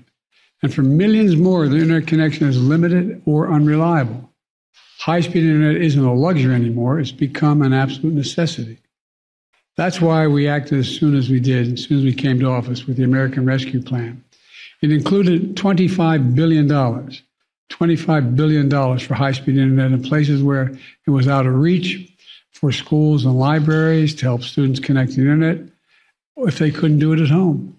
I mean, this is just very good policy that's for the American people. I mean, there's no doubt about it that when you watch it, and I think one of the interesting things about it also, that's just worth noting, is that this is an initiative that mostly helps people who probably aren't going to vote for Biden. Let's be real. This is helping people in rural areas, but Biden doesn't factor that in at all to any of his policy decisions, like which is why he is a good president in my mind, which is why I think he's effective at the job. He's not constantly trying to divvy up the country into these little pieces and pin everyone against each other. He's always trying to work and push forward policies that are actually going to help people. So that was the big news with broadband today. I think that needs to get a whole lot more coverage. Then we look at the unemployment gap, jobs, right? Everyone's concerned about the economy. Breathlessly, you have Fox and you have all these right-wing anchors and a lot of mainstream networks, to be honest, who are pushing this idea that a recession is going to hit at any moment. We're heading towards a recession. Well, guess what? All the experts now say they were trying to make one happen. They even tried to make runs on the bank. Remember that week where all the Republicans were trying to cause runs on the banks? Like, they were actively trying. They were putting blockades up at the borders to try to stop trade. This was happening constantly. And now all the experts are saying that we're not going to go into a recession and that the United States is having the greatest growth period out of any country in the world after COVID. And not only that, Biden is dealing with issues that have long been a massive problem in this country, like income inequality and like racial inequality. And we're seeing that right now for the first time in history. The unemployment gap between Black and white Americans has closed. People aren't hearing about this stuff, unfortunately, which is why it's so important also for you to take this and move on. and go along and speak to your friends, speak to your family about all of this. This is real stuff that's actually going to affect people's lives. It's not, Biden's not waking up and going, my TV was taken over by a ghost and I don't know, like this is real legitimate stuff. Like the other thing I want to note is a story that it's crazy. Like it gives you whiplash when you're going back and forth between all this stuff. The I-95, Jordy, in Philly, in your home Commonwealth over there, Pennsylvania, back up and running in like 12 days. Unbelievable. You know, they thought it was going to take at least or up to 6 months to get people back on the road there to get that opened up. It ended up taking 12 days. You had Governor Shapiro, you had President Biden, you had Secretary Buttigieg just immediately jump into action there. They figured out a plan to build this temporary bridge to allow cars to pass as they did the other repairs. They had cameras on all of it so that people could watch the progress being made. They ended up ahead of schedule using union labor. And that right there is a testament to the power of competent government as well. And what could have the most repercussions maybe on the entire 2024 race, I want everybody to pay very close attention to these Supreme Court decisions, which have been quite surprising. Ben, do you want to tell us a bit about this case regarding Louisiana and the gerrymandered maps? Yeah, look, the case in Louisiana is a result of a case that we talked about back in early June, which is Allen versus Milligan in the state of Alabama.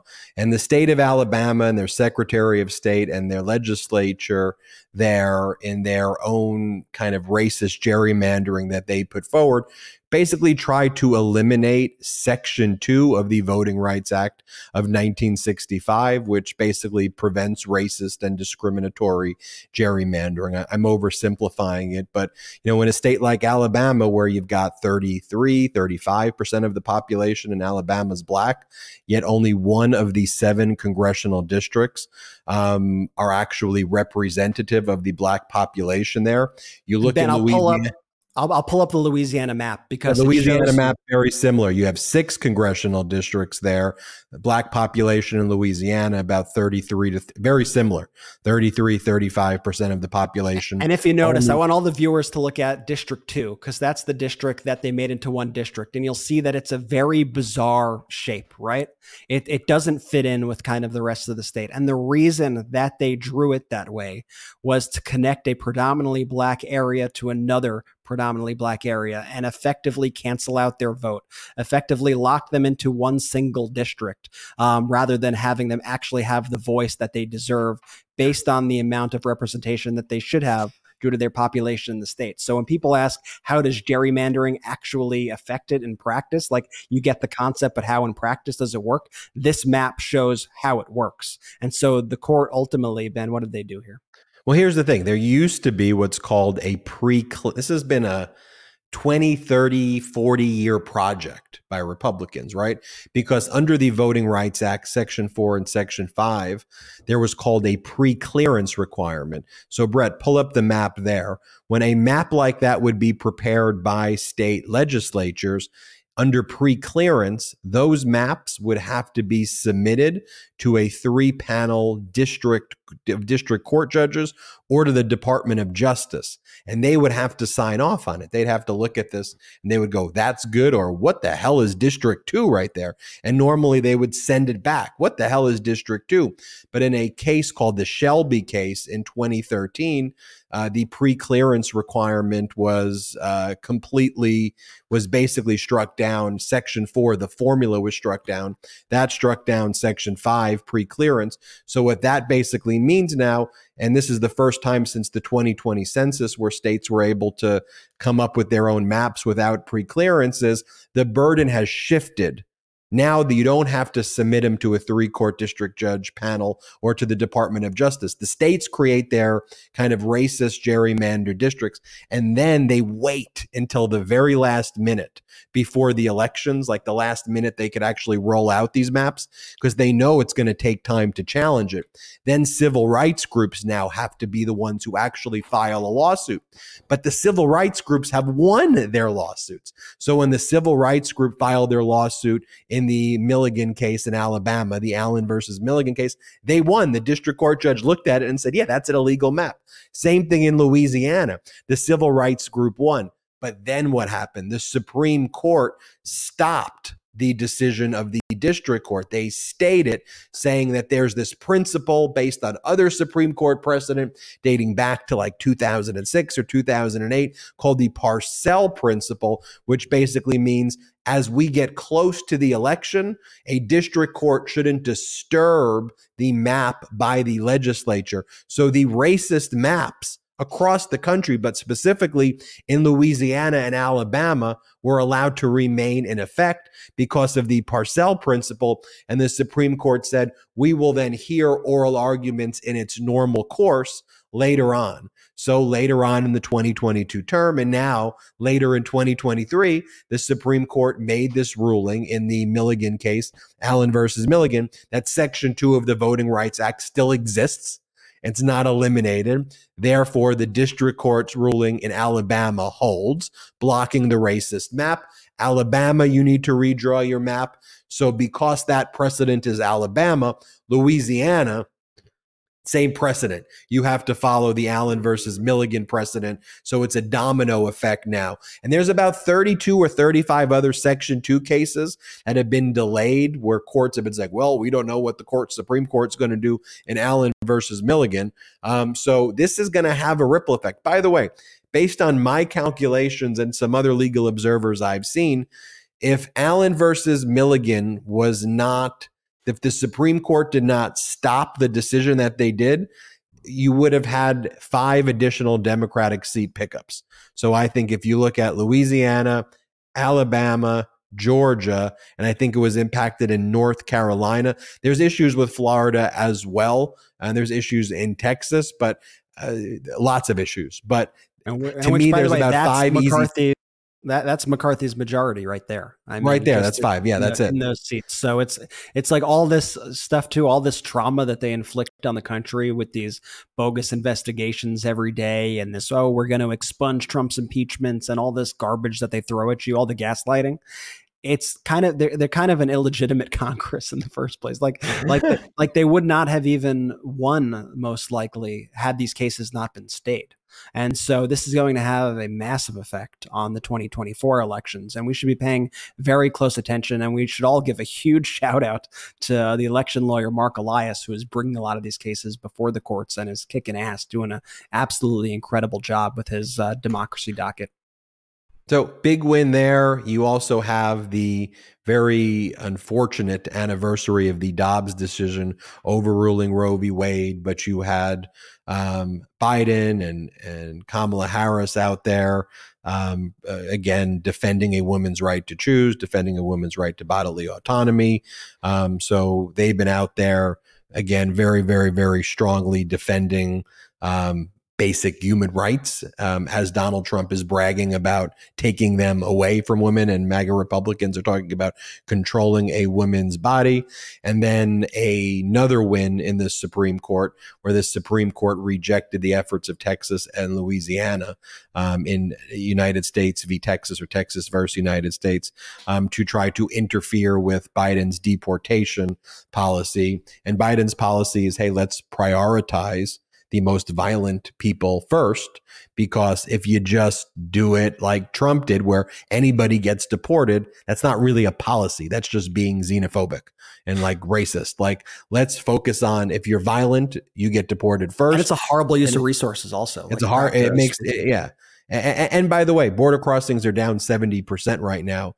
And all of the talking points about the border, the border, they're just wrong. They're just liars. The MAGA Republicans are liars. Border crossings down 70% right now under Biden since Title 42 has been removed, and Biden's been able to implement his policies. So now, as a result of the Supreme Court decision, Biden will be able to implement further his immigration policy, his administration's immigration policy. So, wow. A lot of knowledge. We talked about a lot in today's episode, but there was a lot to cover. I'm glad we covered it all. Jordy will get mad at me if I don't tell you. Make sure you go to store.MeidasTouch.com to get those Convict 45 pins. We also got a bunch of other great gear at store.MeidasTouch.com as well. 100% union made, 100% made. All stuff's made in the United States. There's the No One is Above the Law gear that's selling out pretty quickly as well. Hot Democracy Summer, Midas Pride, I Like My Beer Cold and Gay, MAGA Tears, a bunch of great stuff there. Make attorneys, get attorneys. Check us out as well at patreon.com/MidasTouch, patreon.com/MidasTouch. We've got great memberships there. We're going to be doing a special podcast that Brett Jordy, let's record that soon. We're going to record that for this week where we do Q&As. We also have a Zoom meeting that we do with all of our patrons where you get to meet us, ask us any questions. And it's a way to support this network. Again, we don't have outside investors. So if you're able to, go to patreon.com/MidasTouch. Separate from Patreon, different from Patreon, the memberships here on YouTube.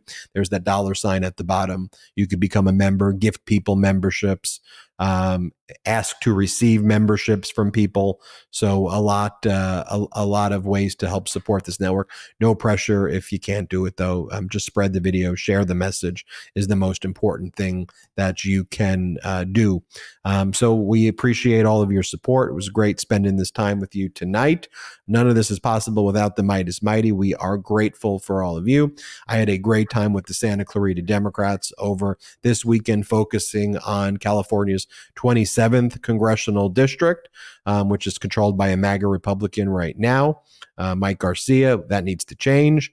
And I would just recommend I had a great time this weekend doing that, preparing postcards, going out, knocking on doors with everybody, seeing everybody knocking on doors, and just spending time with everybody was a great time. And so I hope all of you will also think about ways that you can help out, register voters. And again, make sure, of course, you're registered to vote and vote. So thanks everybody for watching this. We appreciate you. Support our sponsors.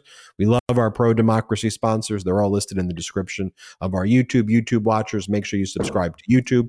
Make sure you subscribe to the audio podcast, the Meidas Touch podcast. If you listen to this on audio, subscribe to our YouTube. Make sure you're subscribed on both platforms. Thank you all so much. Jordy, take it away. Shout out to the Meidas Mighty! The Meidas Mighty standing strong against the fascists. We sing our song. We will get it right whenever.